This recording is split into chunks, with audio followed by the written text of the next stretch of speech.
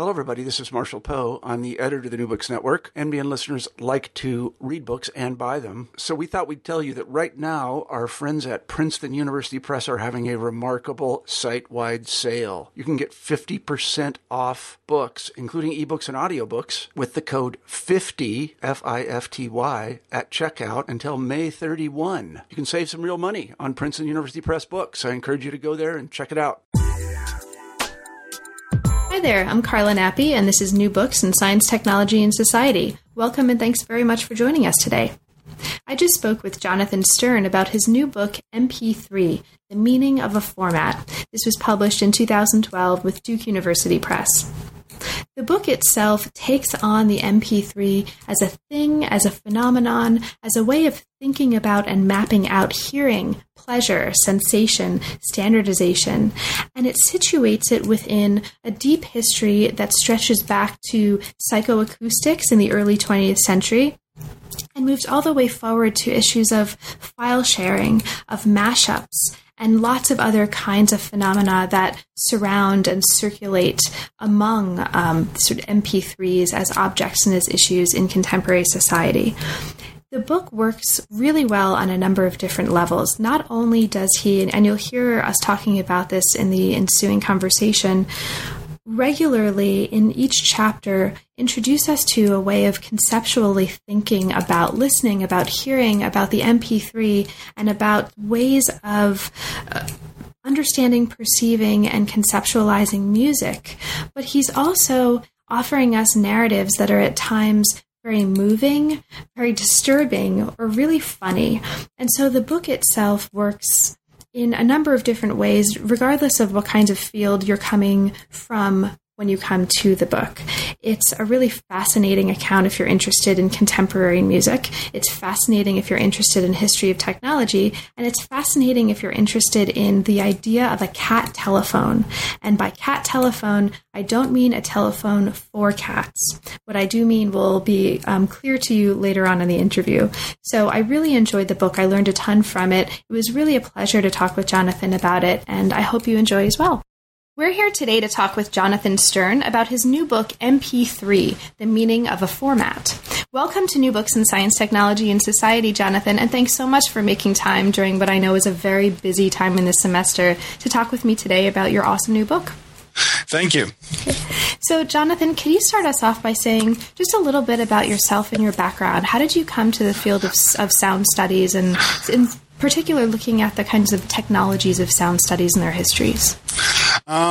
Well, I was doing an interdisciplinary bachelor's in the humanities at the University of Minnesota at the time that they were sort of converting to this fancy cultural studies program. And this was late 80s, early 90s. And we were reading a lot of stuff on vision and modernity and how visuality is tied to all these features of modern life. But as a musician and someone just generally interested in sound, I knew that there was a story to be told about sound as well. Now, as a naive undergraduate, I just assumed that we hadn't been assigned those texts. And so when I went to write my undergrad thesis, which is like a cliche of undergraduate cultural studies theses, it was on Muzak and shopping malls. I go to the library thinking, well, chapter 1 is literature review on sound and modern life, and there just wasn't that much there. And so I still wrote the thesis on Muzak and shopping malls, and actually turned into the very first piece I ever published in the journal Ethnomusicology. It's called Sounds Like the Mall of America. But it gave me the idea for the dissertation. Now, the technology end of it, and even the more historical rather than theoretical, I sort of grew into over the course of grad school. I wound up doing a PhD in communication studies, and I got interested in the technology end both because there's just a sort of childlike, wow, I can't believe this stuff actually works. It seems so magical. But also because technologies leave huge paper trails. And so when I started working on my dissertation, it was if I want to understand how people thought about sound and culture and what it meant to hear and to listen, people trying to figure out what a telephone was or what a phonograph was seemed like a really good place to get to that story. Now, of course, there's lots of people since then. Emily Thompson was going through the same thing, but went to architectural acousticians to ask the same questions. So there's lots of different ways to do it. But I found the media angle particularly, it spoke to me, and it gave me a lot to work with. So,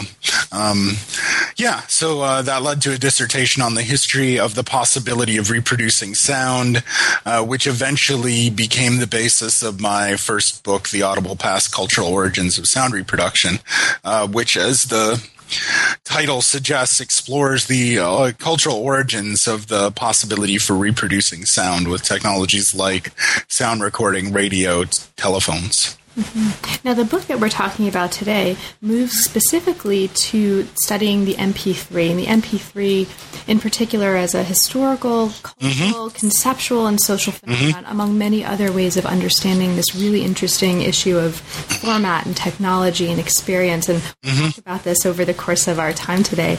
How did you come to focus a book and decide to do a book-length project in particular on this particular topic? Can you situate this within your larger research trajectory? For sure. So it's, I sort of stumbled into it.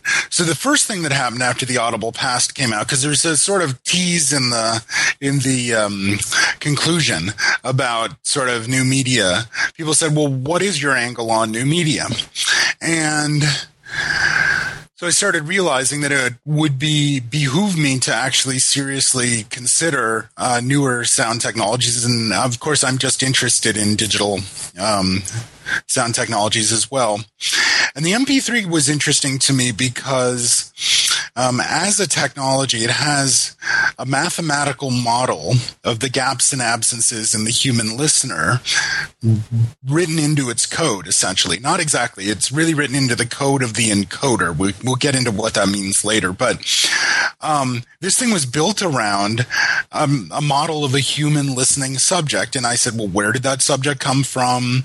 How does it work? What is it doing there? And what can that tell us about the broader sort of culture of sound and hearing and listening? And so I wrote an article. I wrote an essay, and I gave it as a talk in a few places. And I started to talk to several people who said, you should really do a short book on this. This would be really great. And so I said, yeah, a short book on this, that would be wonderful, because my first book is quite long. And so I thought I was going to write a short book, but I immediately ran into this problem, which was this listener hiding out, or even you could say the shadow of a listener hiding out in the perceptual model in the MP3 standard. It comes out of a field called psychoacoustics. Psychoacoustics is one of the dominant ways of understanding hearing that developed over the course of the 20th century. Very little of its history had been written to that point. And I had a lot of conversations with a scholar named Mara Mills, who teaches at New York University, who is one of the very few other people who was super interested in this question. So what started out as a history of what is now a 20-year-old format turned into a 100-year history of a 20-year-old format, because to answer where did that listener come from, well, it comes from a set of movements that really started at Bell Labs in the 1910s, right? So the conceit of the book is that it's a history of the MP3, but you don't even really get to anything like the technology inside the MP3. Well, there's the introduction, but after the introduction, it takes till chapter 3 before we actually meet any engineers who are building anything like the technology that'll wind up in the MP3. And that's because of this longer trajectory, and because I really am interested in this sort of hearing subject and where it comes from. Great. Now, this is a very among many other kinds of work that the book does, it does give a really satisfying history of not just this format, this form, this object, the MP3 is a thing or different kinds of things, but also the kinds of sensibilities, the kinds of practices and concepts that were necessary for us to get to the point of the emergence of the MP3. So we'll get to that. Now, early on in the book, you make a comment that I think is a great place for us to start off, and it's a great place for us to talk a little bit about one of what will go on to be quite a number of really interesting and I think very widely applicable concepts that you are introducing for listeners right now and for readers of the book who may not be familiar with this field or who may be familiar with this field and you're giving them a new way of thinking about it. So let's start in with this. You mention rather at the early part of the book that the history of the MP3 belongs to a general history of compression. So let's talk a little bit about that. Can you start us off by talking a little bit about what that means? What is compression, first of all, for listeners who don't really know much about this field, and why does this loom so large in the history of this object for you? Why mention this at the very beginning of the book? All right, that's a great question. Okay, so the simplest slug, I'll give a different, I can't give a non-technical analogy, so I'll give a different technical analogy. This is what's the word I'm looking for? This is not a very accurate one, but compression is the equivalent of rolling up your clothes and squeezing them tightly to fit more of them into the suitcase before you take the flight somewhere. It is a way of trying to make representations, I guess you could say, appropriate to or available to different kinds of communications infrastructures, and at the same time transforming those infrastructures through the kinds of representations that they carry. So what does that mean? What that means is, in the case of the MP3 very specifically, they wanted to be able to transmit digital audio in real time over digital lines in the 1980s. But the problem is the compact disc standard basically produced a stream of audio that was too big. It was too much. It wouldn't fit in the pipe. It'd be like trying to drive a truck in the bike lane on a street or something. And so they had to figure out a way how to make the files smaller, and so to make the stream of data moving through the digital pipe smaller. And so compression is the name for the process that through which you accomplish that.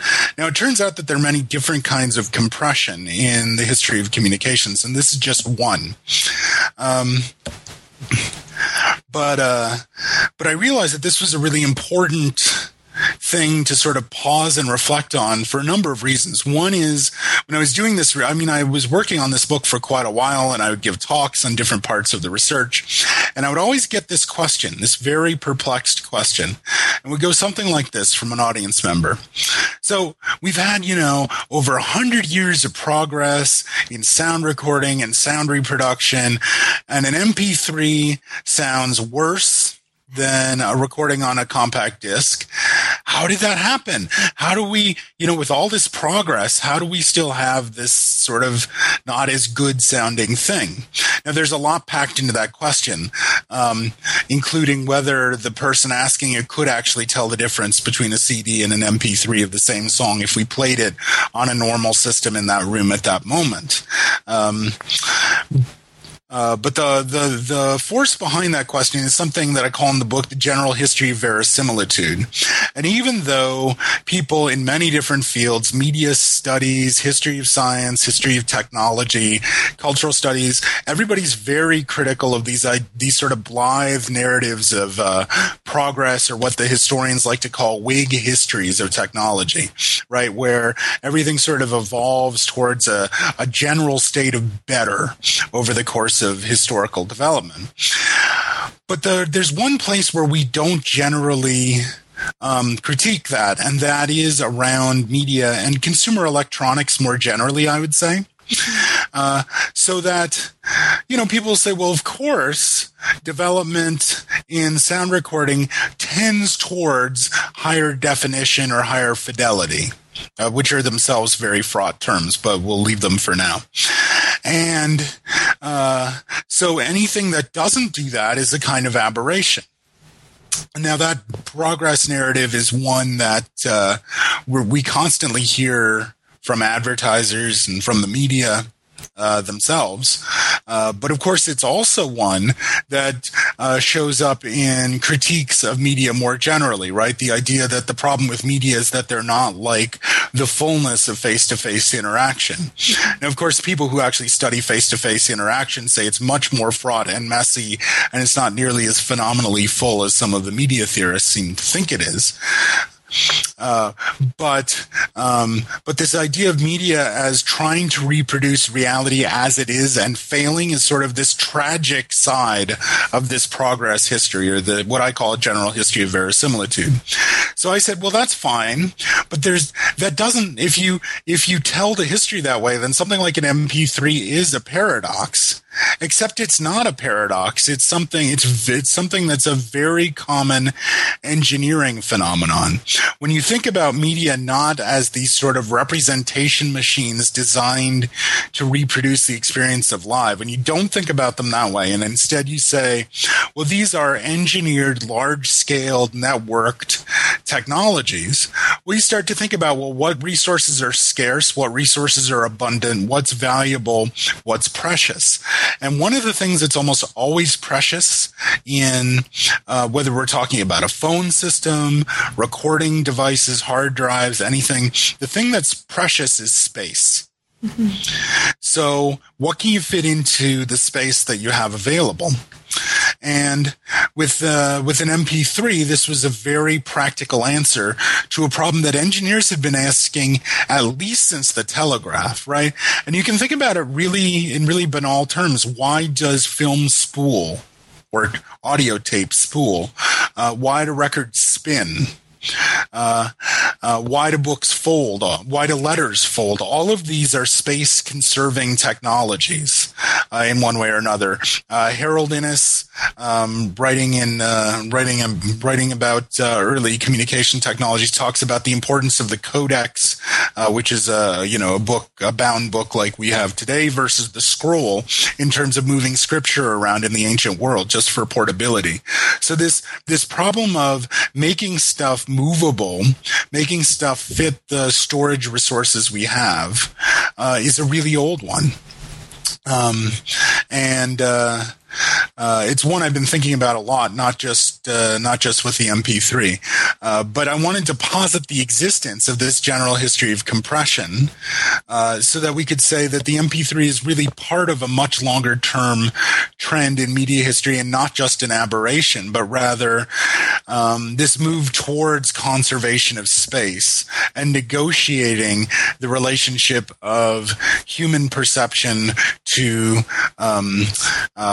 large-scale media technologies it's really a long-term thing, and so that's more or less what I was trying to do with that. Great, thank you so much. So as we, sticking also to this early part of the book before we move on into the sequential steps by which and through which we get to the MP3 as a thing, sort of midway through the book, I'd like to ask you another question about what I take to be really a really crucial point that you raise, or that you suggest we ought to think about early on in the book. And this is a shift from thinking about the MP3 in terms of media to thinking about the MP3 in terms of format. Indeed, the title of the book is The Meaning of a Format. There's no, media in the title of the book. And this seems to me to be a very significant, a very important, and perhaps a very potentially widely ramifying move to make in terms of the way we think about this in larger context. So could you talk a little bit about that? Why is this so crucial to do in your eyes, and in what way might this change the way we think about, or what we think about when we're thinking about media and the MP3? Yeah, okay. So First thing I want to say is I'm not arguing for format studies. I mean, people can study other formats. That'd be great. PDFs, for instance, would be a good one, and Lisa Gittleman's working on that right now. So, sure, it's great to study formats, but I'm not saying, oh, well, we should forget media. We should all go study formats now. What I'm really trying to say is that for most of the 20th century, the scalar dimensions of media were relatively consistent in academic analysis. And what I mean by that is when you say something like television or radio or film, these things conjure an image of a sort of consumer electronics device, or in the case of film, an ensemble of exhibition technologies connected to an industrial structure that's relatively stable and which has a set of repeatable social relations tied to it. Okay, and that's basically, give or take, what a medium is. Now, what's different about what's happening now is that most of the major changes are not happening at that level.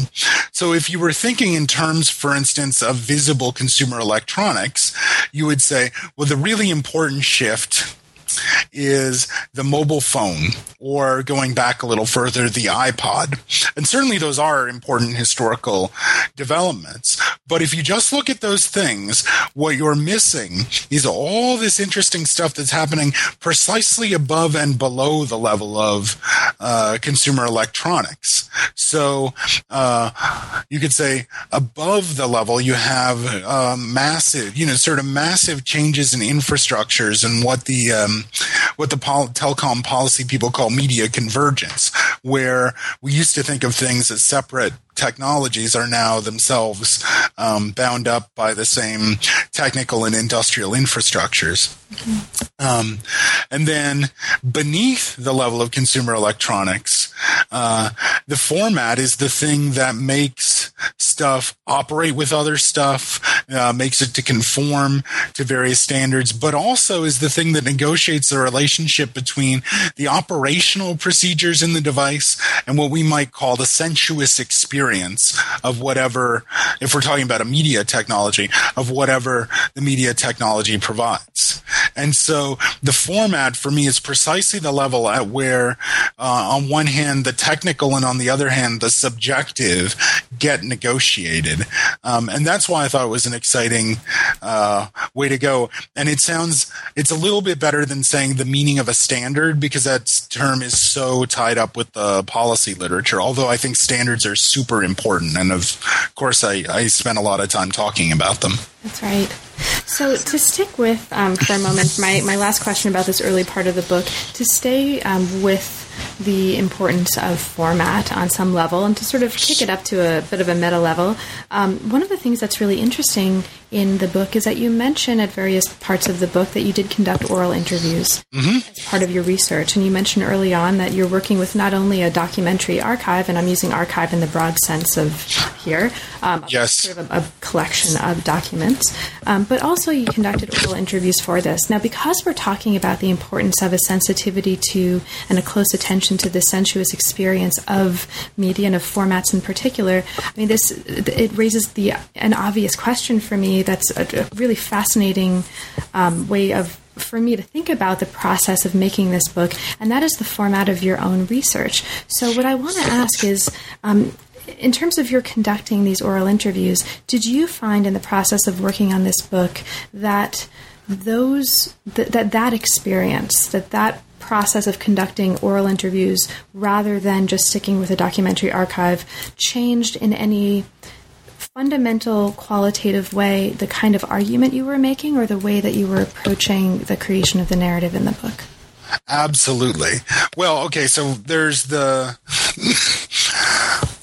reason. So I came to the book as somebody that worked with documents and worked with the dead. And there were times when I was working on this project where I'd say things to my friends like, boy, I really miss the dead. Because, I mean, the dead take most of their secrets to the grave, but the ones that they give up, they give generously and freely to you. The living are much more complicated. And, when you start talking to living people, you trade the problems of history for the problems of anthropology. And the oral history interview is a very sort of fraught thing to do because these people, they don't know you. How do you build up trust in a short period of time? How do you convey what your questions are, how you think about them? Do you get on with the people? Do you not get on with them? It's a messy thing, and it's time-wise quite compressed usually. It's precisely not participant observation. So methodologically, it was a good challenge for me. As an undergrad, I'd done some stuff with living people, but this was certainly the most sustained sort of engagement with it. But the other thing, the reason why I really needed the living for this was there was so much tacit knowledge in the documentary record. And you mentioned the uses that, you use the term archive loosely, and that's precisely correct. When you look at the notes to the book, it's a lot of published research, actually, but published in, fairly not esoteric places to the people who published it, obviously, engineering journals, acoustics journals, psychoacoustics journals. I mean, they're not particularly esoteric, except that they're in other disciplines. There were a couple cases where I actually did try to go look at this or that person's papers and didn't have a lot of success. And then publish standards, newspaper accounts, things like that. So it's more like an archive I made than an archive I went to.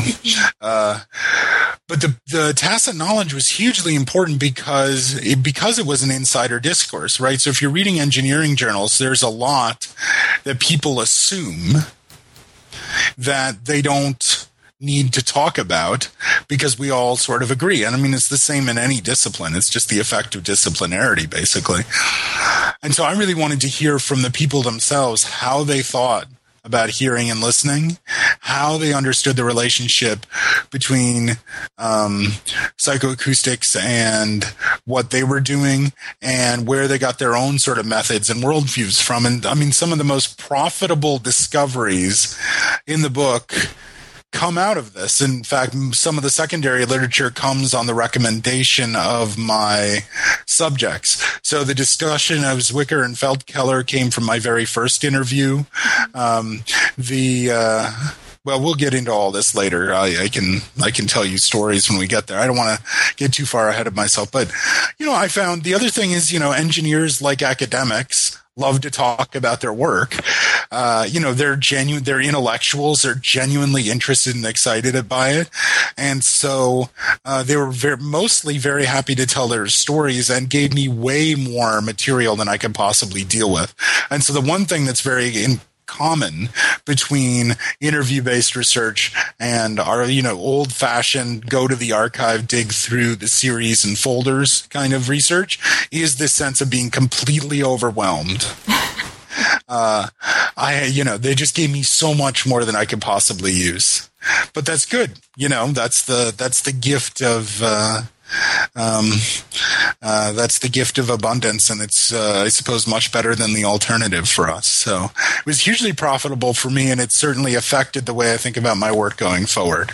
Great. So as we move forward into the chapters of the book, the first chapter takes us into a field that you've already mentioned in your early comments, and that's the field of psychoacoustics. So psychoacoustics begins to take its modern form in the 1910s, and one of the interesting things that's happening here is that it's using sound technologies to test and to describe the mechanism of human hearing, and we'll talk a little bit more about the sort of material ramifications of that and the conceptual ramifications of that, not just for humans, but also for cats, as we get a little bit further. Yes.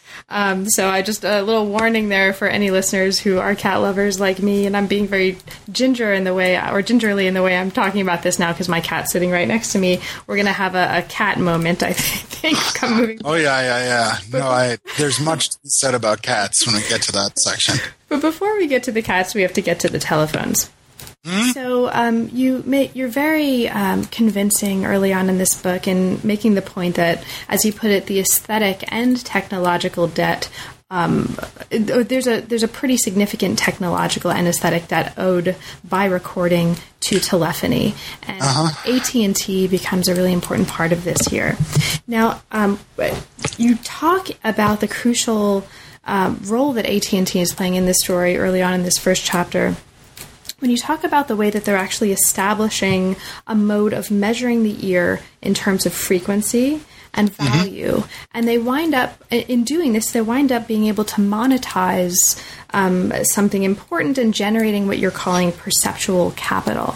Now, there are so many really interesting parts of this part of the story, the importance of telephony, the idea of measurement in terms of frequency and value, and this idea of perceptual capital. So can you talk for us a little bit about what's happening with AT&T and this generation of perceptual capital at this part of the story? Why is that important to understand this now, given what happens next and what's going on there? Okay. Well, that's a lot of stuff. Yes. So perceptual capital, maybe we can start there. What do you mean by that, and how is that working in this part of the story? Yeah, okay. Well, the chapter is called Perceptual Techniques, and I'll actually start with that term, which is basically the tuning of, it's the reciprocal tuning of media systems to perception, but then the tuning of perception to media systems. And in the chapter, basically, I argue the big gloss is that everything we think we know about hearing in the state of nature is the result of the interaction between ears and media. So there's that media word. It comes right back after I've rejected it in the introduction. And the reason I say that is because hearing research got a huge infusion of capital from AT&T Bell Labs once they got interested in basic research. So basically, the story goes something like this. Bell is aspiring to become a legal monopoly in the United States. Bell has a number of research operations which get consolidated as Bell Labs in the early 19-teens. I don't have the page right in front of me, and even though I do history, on my feed I'm not great with dates. No problem. Or names. We don't care but about look it up in the book. Look it up in the book. Exactly. It's there. I was very careful. Yes, So in the early teens, they consolidate their research operations. They create this basic research operation. One of the things they very quickly get interested in is human hearing. And this is precisely where this general history of compression thing comes in, right? Because if AT&T was thinking in terms of verisimilitude, they would say, how can we make the phone more beautiful, more fulsome, more available to the human ear? But instead, they say a different thing. The question they ask is, what is absolutely necessary for you at the other end of the phone line to understand what I am saying, and vice versa? What is the minimum amount of signal necessary for intelligibility? And in order to do this, you have to study the ear, you have to study how signals work, and you have to study, to some extent, the understanding of language. And so they got interested in basic hearing research as a result of, and on the basis of, a desire to facilitate the faster and more efficient transmission of signals. Now you say, well, why does this matter? Well, if AT&T is trying to become a monopoly, one of the things that happens to sanctioned monopolies in the United States at this time is price regulation, right? So if the government says you can be just one phone company for everybody, they're also going to closely regulate the price to end users. But, a standard rule of capitalism then, as it is now, is if you don't grow, you die. So how are they going to grow? How are they going to increase their profits? Well, one place is precisely through getting more value out of their infrastructure. There's that word again. So they start doing research to see what the minimal amount of speech is that the human ear can hear. And over the course of the teens and 20s, you get all these basic studies and things like the frequency sensitivity of normal ears. You get really wonderful developments in technologies of filtering and amplification.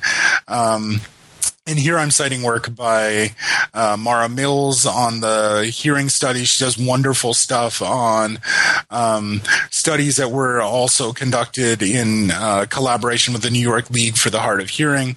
Emily Thompson talks a lot about the amplification technologies and sound processing stuff. And so they do all this work.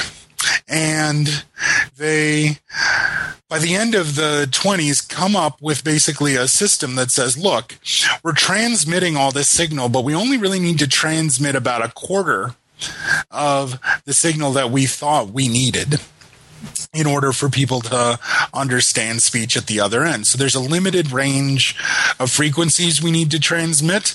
And if we just transmit that limited range, we can actually fit, theoretically, 4 phone calls into a single line where we could only fit 1 before. So you say, okay, so what is the perceptual capital, to answer your original question? So the perceptual capital, it's actually, it's more accurately imperceptual capital. What they've done is they've monetized their users not hearing signals. That's such an interesting idea. Right? So it's a completely, it's negative. I'm stating it negatively, but that's precisely, it's important to do it that way. Not so much for debates in history of science, but for debates in media studies that are happening right now. So people who are writing about new media, social media, have a lot to say about free labor. Right. So, for instance, the value of something like Amazon.com is very much a result of its users' reviews, which are given freely. But this is the converse of that. This isn't free labor. This is extraction. It's more like resource extraction, right? Because what AT&T is saying is the limits of your hearing can be used as a resource against which we can leverage our phone lines, our infrastructure. So by imagining the hearing subject as more limited, they are, in essence, able to make their own infrastructure considerably more valuable and transmit more phone lines, more phone calls on a single line. And so perceptual capital is precisely the point at which they are, in Marxist terms, it's just a production of relative surplus value where you introduce a new process into the production process whereby some efficiency means it's actually cheaper to produce whatever you were producing before. So it's not unique in economic history, but it's fascinating as a perceptual problem. Because again, we usually do think of media history in terms of like, oh, well, of course everybody's making everything higher fidelity and more realistic and more immersive, and we're getting more and more mediatized. But getting more and more mediatized or being more and more subjects of media systems might also mean that those systems shape the very questions we ask about our hearing, and at the same time make use not just of what we can hear, but what we can't hear as economically valuable and even technologically significant. So it's a really central point to the book. And I actually struggled, because you ask about process. I struggled for a long time with calling what to call it. And perceptual techniques was like the best of a lot of not great terms. At a certain point, it's like, I have to turn in the chapter. I have to finish this. I have to move on. But I went through a lot. So there was a point where there was this whole detour through Foucault and biopower, but it's precisely not biopower. Biopower is about leveraging capacity. It's more about states than companies. And it's precisely the opposite, right? This is about leveraging incapacity. Awesome. Thank you so much. So as we just purely just to keep track of our time, I'm not going to ask you to talk about the cats, but I'm going to mention the cats. And so no, we have to talk about the cats a little bit. We have to talk a little bit about the cats. Okay, so we'll talk about the cats. So we're now in chapter 2. Chapter 2 looks at the process by which psychoacoustics becomes intertwined with telephony and hearing, and it starts us off with the cats. So you describe early on in this chapter an experiment at Princeton University with live cats in what's called, or what you call, a cat telephone. Now, this is emphatically not a telephone for cats. It's a telephone made of cats. So do you want to talk about that? And let's talk about that a little bit and the importance of that to the larger story of this chapter. Yes. Okay. So, what is a cat telephone? A cat telephone is a regular telephone where they switch out the microphone. Instead, they use the ear and the auditory nerve of a living cat as the microphone for the telephone. Now, the reason they did this, and this was very upsetting to my cats as well. We'll discuss the actual living cat angle in a minute. The reason this was important was this was done by Ernest Glenn Weber and Charles W. Bray, two Princeton psychologists who were students of the unfortunately named Professor Eugene. Was it Eugene or Edwin? I've seen it both ways. Anyway, the unfortunately named Professor Boring at Harvard. And Professor Boring was one of the last sort of strong proponents of the telephone theory of hearing, which is exactly what it sounds like. It's tremendous simplification, but the ear works like a telephone. And so the idea was that the auditory nerve actually worked like a phone line. But you can't... The surgery is not good for the cats, and you can't do that to live people. So cats were cheap, they were available, they were commonly used in psychoacoustics, still are, because their auditory systems, even though the frequency range is different, their auditory systems are similar enough to human beings. And so they wired this cat in the phone system, and then they're speaking into the cat's ear, and they're basically restaging the telephone's primal scene. So, the famous story with Bell and Watson. Watson, come here, I want to see you. And that's how they knew that the phone worked, because Watson could hear him in the other room. Well, that's what they did here, is they set up this phone and they put, I don't know who was where, but I imagine them putting Bray in the soundproof room and Weber's in the other room speaking into the cat's ear, come here, I want to see you. And there you have this restaging. Now, this is a very garish thing. Of course, the cat isn't going to survive this kind of this kind of thing, and they even kill the cat just to make sure that the system's wired up right. Now, why is this important?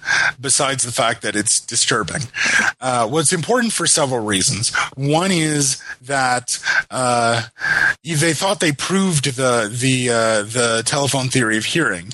Now, in point of fact, S.S. Stevens showed a couple years later that they didn't. That they wired the cat up wrong. But it's unfortunate. It's unfortunate for them, more unfortunate for the cat. But the experiment's fascinating for its absolute equivalence between life force and communication technology and what it carries, right? So the life force going down the cat's auditory nerve is the same as the electricity going in the system. And so intellectually, it's a predecessor of things like cochlear implants. But today, if you open up an intro to the psychology of hearing, for instance, Brian C.J. Moore's, the first thing he says is that hearing is a sort of information processing. And so here you have a literalization of that equivalence, and they went much too far, obviously, and it didn't work. But in the figure of the cat telephone, you have this wonderful sort of moment of exchange between the living and the machinic in a communication infrastructure. So that's the story of the cat telephone. There's a couple other things to note. One is that I did actually have a cat sitting on my desk for most of the first draft of that chapter. He's no longer with us, not because I made him into a phone, but just old age. But he did not seem to approve. And then the very last day I was revising the chapter at the Center for Advanced Study in Behavioral Sciences at Stanford, they had a cat that sort of wandered the grounds. That is the only day that cat entered my office the entire year that I know of, was when I was finishing that chapter. So, well, the new book's an STS cat that's sitting right now is also a cat from the Stanford Cat Network. So what? Yeah, we can talk about that later. But yes, she also comes from Stanford. Oh, fascinating. So Okay. Anyway, I had to talk about the cats. That's great. So I want to make sure that by the end of our time, we actually get to the MP3. So what I'm going to do now is horrible, and I'm not going to ask you to talk about some of the most fascinating parts of this middle section of the book. I'm just going to mention them for listeners and encourage listeners to go and read the book, which is hopefully what this will result in. So this chapter with the cats goes on to describe the ways in which, as you already sort of alluded to, telephony and psychoacoustics actually start defining hearing as a problem of information. And the chapter looks really closely at what happens as these ideas developed for the telephone system go on to influence cybernetics and information theory, or to sort of, if not influence them, then there's a really close relationship between what's happening here and the development of rather mathematical theories of communication and cybernetics and Claude Shannon, and it's a really fascinating part of the story. This moves us into also a next chapter, and again, I'm going to mention this so that we have time to get to the MP3, that looks at the psychoacoustic concept of masking. Okay, so masking is the idea. You describe two types here, auditory and temporal, and this is the idea that if two sounds of similar frequency are either played together or are played one after another, and one is significantly quieter, people are going to hear the louder one. And so what winds up happening is this phenomenon gets built into ultimately the technology and the concept of the MP3. In a really interesting way. Now, you use this concept and develop this here in this chapter to raise another really interesting idea. We've already talked about perceptual techniques, and this is the idea of perceptual coding. Can you talk a little bit about perceptual coding here? Why is this important, and how does this get us ultimately to being able to think the MP3? Okay, so... And my apologies for glossing over... Oh, no. Purely for time. No. I can go on forever. So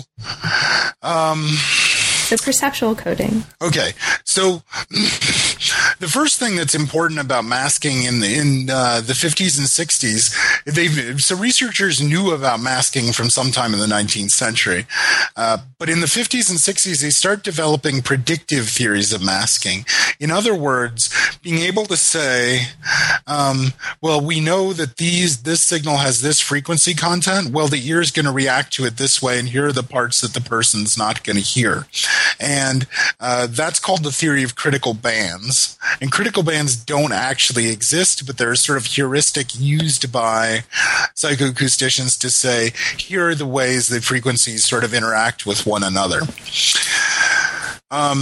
So there are a number of people doing various kinds of digital coding research in the 1960s and especially the 1970s, especially around the coding of speech. And one of the people I talked to was Bishnu et al. Bishnu worked at AT&T Bell Labs. He was an engineer. I also spoke with Joseph Hall, who was also involved in this work. He was a psychoacoustician. And they were trying to develop a technology called linear predictive coding, which is an antecedent of the technology used in mobile phones and also in the Skype call. Basically, the fantasy was that on the transmission end of a phone call, you could completely decompile speech. And on the receiving end, you'd have a computer, and the computer would predict the content of the speech. So you'd have a computer on both sides. And so on the transmitting end, the computer would run the same program, make the same prediction. And all the computer would transmit over the phone line is the difference between what it predicted and what you actually said as expressed mathematically, right? So it would transmit almost nothing down the line except this prediction error, which would allow the reproducing computer to recompile your speech. And this is an old dream with Bell Labs. The vocoder in the 1930s is a sort of earlier instantiation of this, but at this point they're using full-on computers and stuff. So linear predictive coding, and then a slightly more sophisticated version called adaptive predictive coding, not working out very well. It's super noisy. And both Hall and et al. Start saying, well, normally you think of noise as something that masks other sounds, right? So think about you're in a loud restaurant, you can't even hear the people with you at the table because all the noises around the room is masking what they're saying. But what if you could take the noise produced by the encoding process. And you could hide it somewhere, right? So you could use the signal to mask the noise instead of the other way around. And so this was really the first instantiation of what engineers, and I want to be clear, I didn't coin the term. It's not exactly clear who did. J.J. Johnston uses the term perceptual entropy as early as, I think, 1987. So I don't know exactly who coins the term perceptual coding, but this is what's happening in Bell Labs. At the same time at MIT Lincoln Labs, a guy named Michael Krasner is also trying to deal with the noise of digital coding, except he's using music instead of speech, and comes to a similar conclusion. And then by 1977, a German professor named Dieter Seitzer also comes to a similar conclusion, saying this is how we could transmit digital music over telephone lines. If we somehow made use of perception, accounted for perception, we could make the size of the signal much smaller. So perceptual coding is a sort of digitally coded descendant of perceptual techniques. If AT&T says, well, we're not going to transmit the part of speech that you don't need to understand what's being said over the phone line.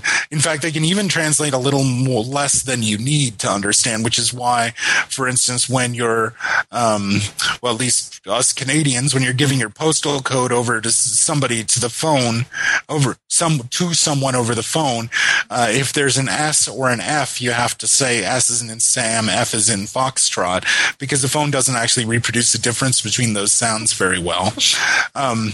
So perceptual coding goes a step further and says, well, we could actually code in the limits of human hearing, and not just around the edges, as perceptual techniques does, saying, well, we're going to band limit this, but they could actually go inside the signal and pull out little bits that aren't going to be heard or aren't necessary to be heard. And so that's where that technology comes from. It comes from changing attitudes toward noise. It comes from the use of computers as audio media, and it's highly dependent on this sort of predictive model of masking that we can sort of create a digital model of an idealized ear's behavior. Great.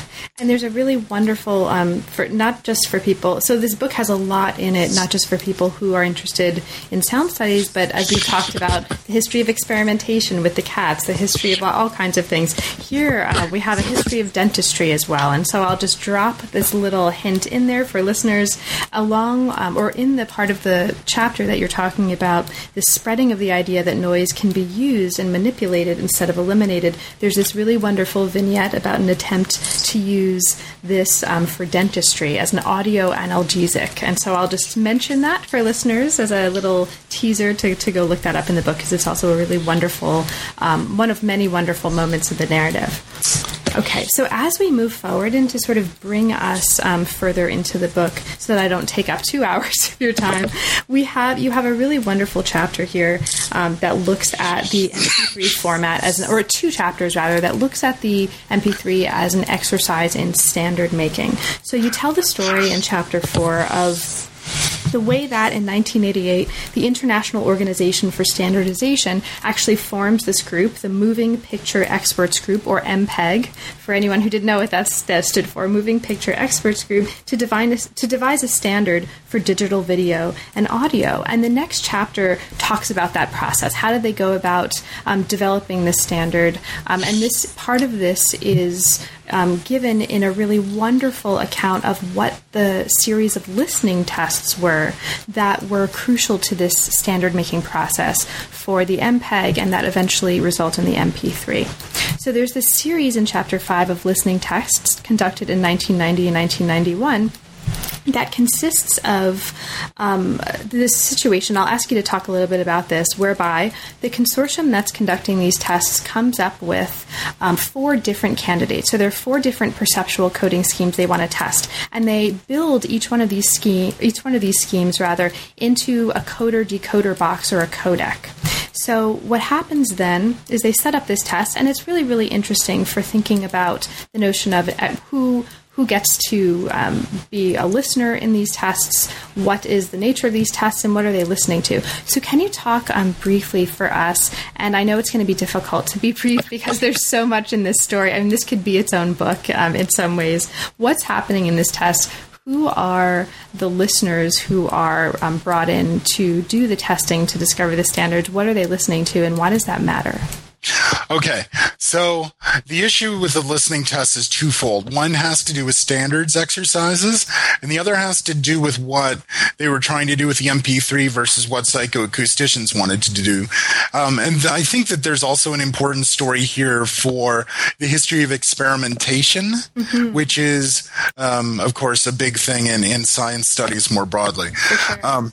So basically, they're doing these tests to do two things. One is it's a standard setting, it's an exercise. Many different companies are participating. They need to produce a form of objective judgment that will allow them to be rhetorically impartial in choosing one or another standard for the Moving Picture Experts Group audio standard. So that's the first thing. So there's a political issue at hand. How do you actually enact neutrality in selecting among different aesthetic standards? But there's also an issue, and I don't know if it's an aesthetic issue or a technical issue or both, but it goes like this. Most of the research that was done on masking was done by psychoacousticians, and they used tones, they used noise bursts, and occasionally they would use speech. But of course, what MPEG was trying to do was create a way of compressing audio that would work to go with video or to be transmitted over lines. So they weren't asking what's intelligible. They were asking what's pleasing, or rather what's not pleasing, and trying to figure out how do we reproduce music, how do we produce speech in such a way that it still has some aesthetic value to it. So these are pretty complicated questions. How do you sort them out? Well, you need someone to listen in, you could say a listener who listens in advance of a listening public as a sort of representative or a delegate for them within the standards exercise. And for this, they created this concept of the expert listener. So expert listeners, well, usually first there's the engineer just messing with the technology, saying, oh, well, that sounds like crap. Let's try it this way. But eventually they bring in people. Fraunhofer used a woman who I believe was a violinist in the local symphony for quite some time, although I never was able to get her name. I would have loved to talk to her about the experiments, but I couldn't get her name. You could write a novel about these experiments, actually. Yeah, actually, you could. A fabulous format for a story. But anyway, go on. Yes. Well, okay. Yeah. In my next career. Right. So by the time you get to the Moving Picture Experts Group test, the expert listeners are again the engineers or a subset of them. And if you actually look in the books that are the accounts of the tests, you get these long lists of people and what company they come from, right? So it's almost like a United Nations of sound. And so they have to choose program material. And I asked engineers, well, how would you even decide what kind of music to use? And what they were going for was stuff that they felt was difficult to encode, in other words, that challenged the encoder in one way or another. But they published the lists of test recordings along with elaborate, I don't even know how to describe that testing diagram with no people in it in the book, but please go look at it. Yes. It's the level of technical detail is really, it's an astounding document. It's a representation of listening with no people.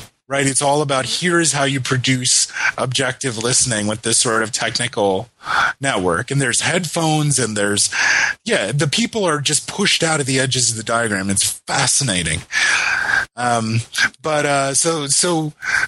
engineers are really going for stuff. They say, well, it's stuff that's difficult to encode. But what I noticed in listening to the recordings that I was able to dig up is that they also picked recordings that conform to the standards of mediated sound. In other words, the speech samples sounded like good BBC radio or German radio, or whatever language they were in, like national radio language. The music samples were all well recorded, well mastered by the standards of the time.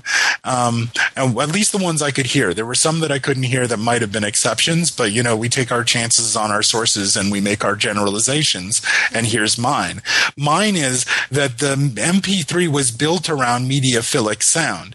And this is a very interesting effect, which is, we can debate about whether it's perfect or not. Well, we don't have to debate. It's not perfect. Even the people who invented it say it's not perfect, but it works pretty well most of the time. And what's amazing about it is how well it works on so much of the world's recorded music. And that's actually because most commercially recorded music conforms to a fairly narrow sonic aesthetic in terms of frequency balance, in terms of dynamic range, and in several other ways.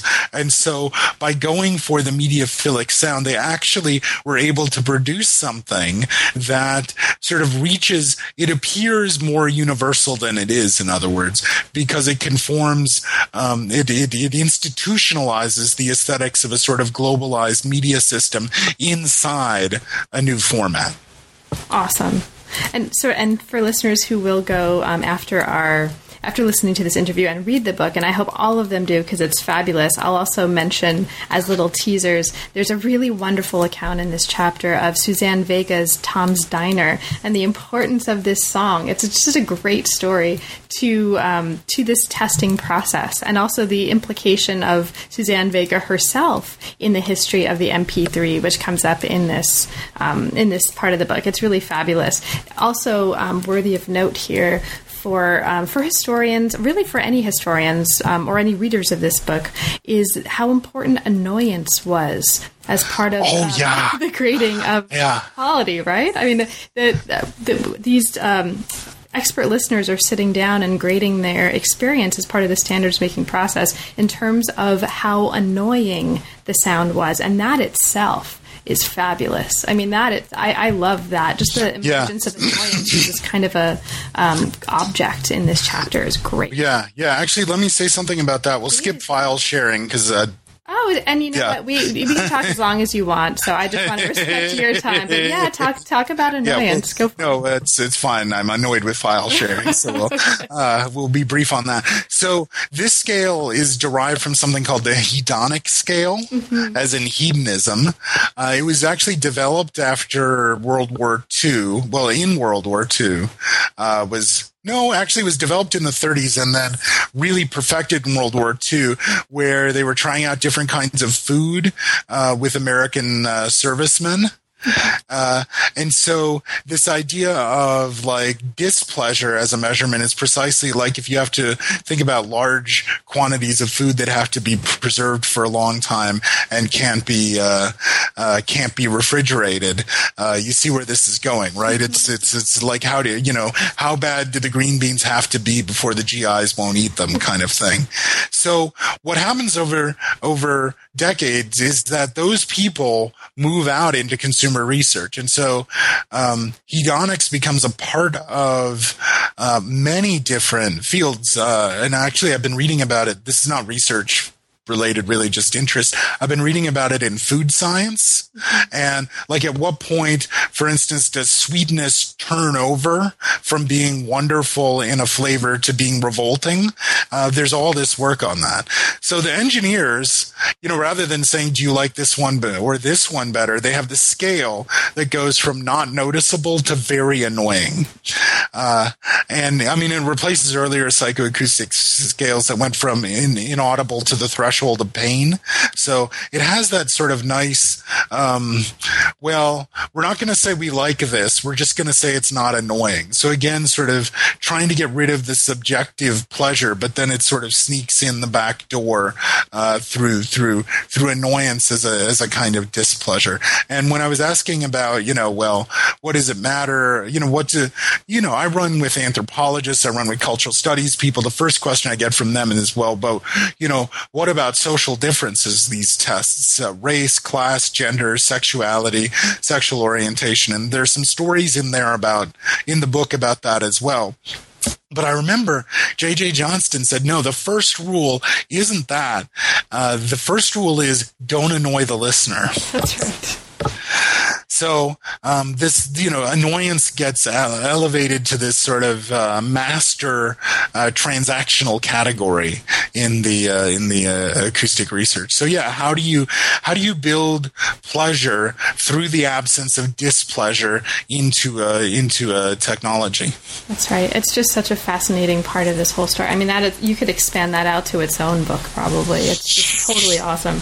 But as there's so much in this book. As I try to bring us to a close here, I'll just sort of mention what happens as we move into the story. So after these standards, or these modes of testing for standards, there's standards that are set in 1992 by MPEG after these tests that are happening in 90 and 91. And these standards include 3 different audio protocols that are called layers.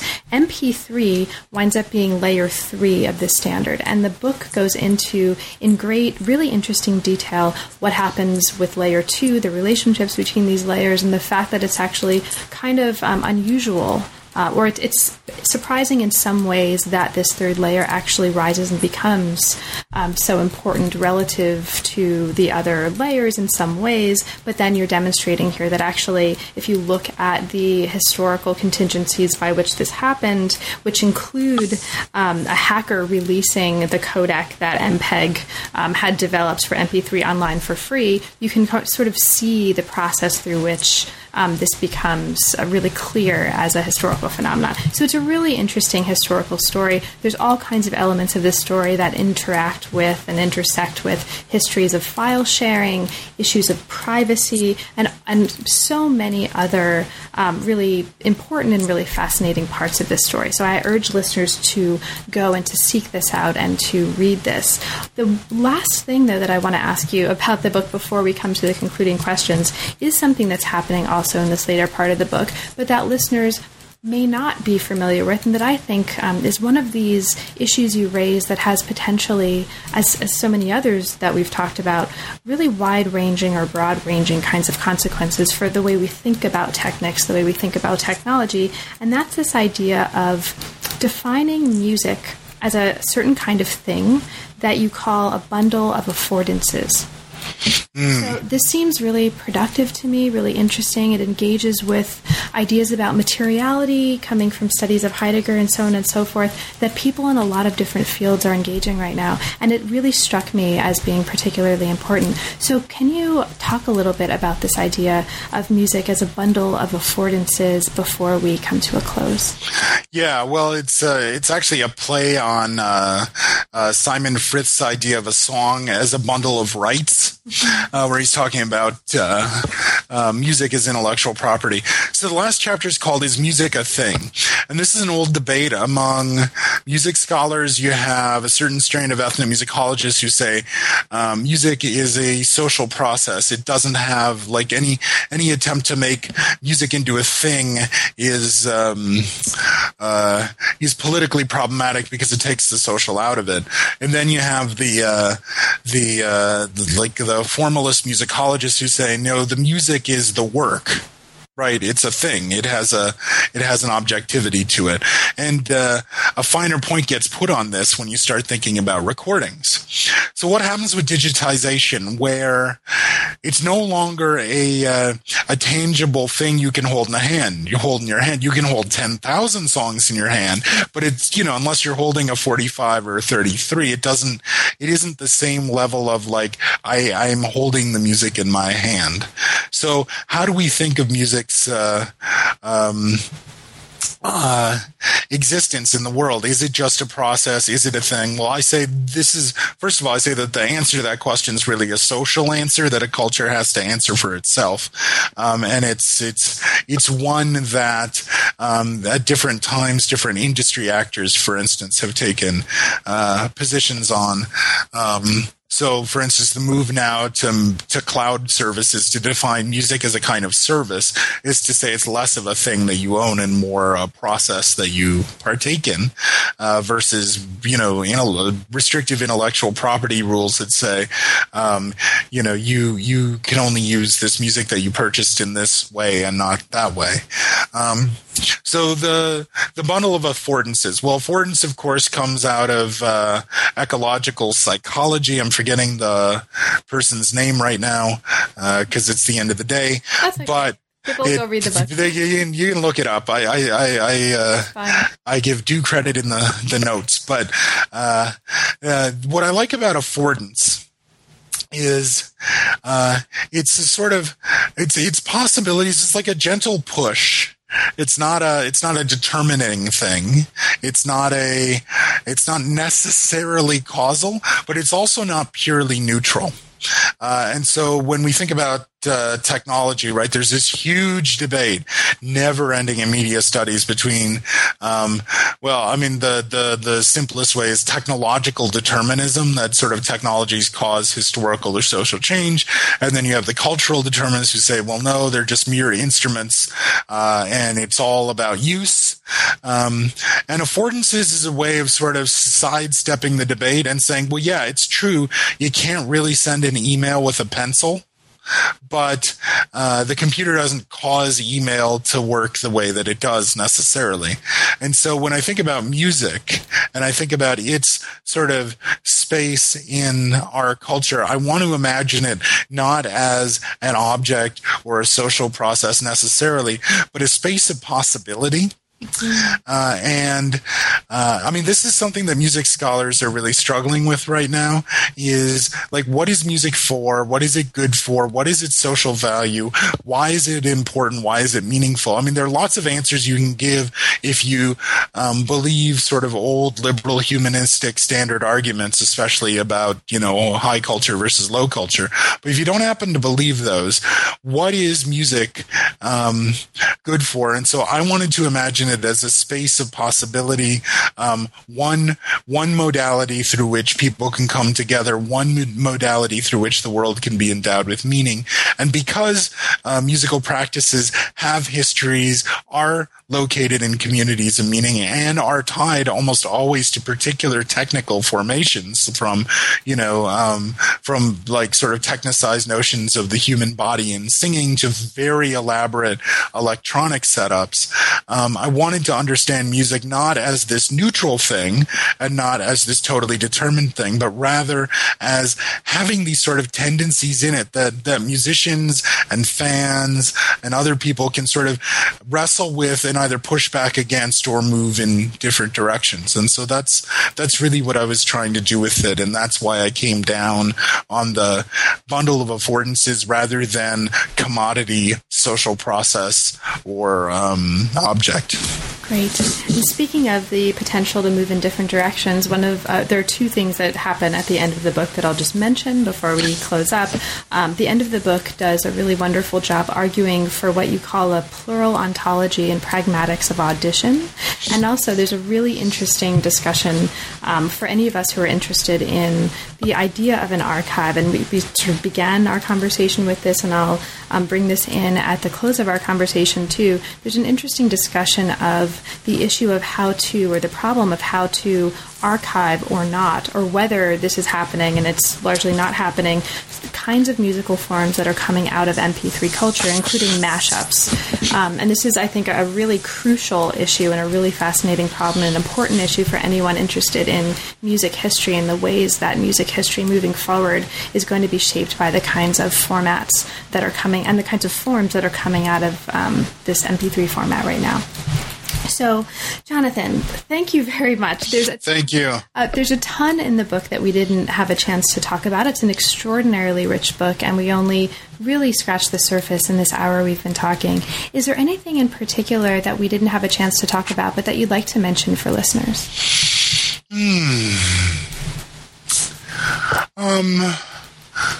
No, at one point I was going to tell the story of J.J. Johnston, who's one of the people that whose name is on some of the patents for perceptual coding. I asked him where he gets his idea of, his understanding of hearing research, his ideas of what it means to listen, what it means to study hearing. And he takes me downstairs and he pulls off the shelf Harvey Fletcher's Speech and Hearing. I think it was the 1950 edition, but it's not that different from the 1929 edition. Well, it was a 1950s edition, I think, in any event. And he says, well, it all goes back to Fletcher. And that's when I really knew that there was a direct connection between the living engineers I was talking to and this sort of earlier history that I'm telling in the book, because they're telling me that there's a connection there. So that's a really, when I said I went to living subjects because I wanted the tacit knowledge as well as the explicit knowledge, that's really that was sort of a wonderful moment in the research. Also, Johnston was just a super interesting and sometimes very funny guy. Great. So now that the book is out, and congratulations on the book. Thank you. It's been getting a lot of attention. You've been doing a lot of interviews. Mm-hmm. What's next for you? What project or projects are inspiring you right now? Well, I'm working on several things at once. I've been slowly sending out a series of essays on different audio signal processing technologies. So if MP3 is a model of human hearing in it, what do other technologies, what models of other things are in other technologies? So right now I'm finishing up an essay on Auto-Tune, and I'm very interested in the way that Auto-Tune, if you don't know what it is, just Google it and you'll find a huge discourse on it. The way Auto-Tune has this very deep connection to reflection seismology and searching for oil underneath the surface of the earth or below the bottom of the ocean, and sort of what that can tell us about how we understand the relationship between putting notes in their proper places and extracting things out of their proper places, as it were. So there's a so I have a whole series of essays like that. I've been reading and teaching a lot in disability studies, and so I have an idea of a more sort of speculative book on disability and perception. And then there's lots of other stuff, but the sort of long-term thing is rethinking the relationship between instruments and instrumentalities. And it starts with musical instruments, but I'm also interested in medical instruments and navigational instruments. So that's sort of the next long-term thing. So I have too many ideas and not enough time. These all sound absolutely fabulous, and I will look forward to talking with you again for the channel about every single one of them. Well, thank you. And reading them. So thank you, Jonathan. It's been a pleasure. Thank you so much. Yeah. You've been listening to New Books in Science, Technology, and Society. Thanks very much for joining us, and we'll see you next time.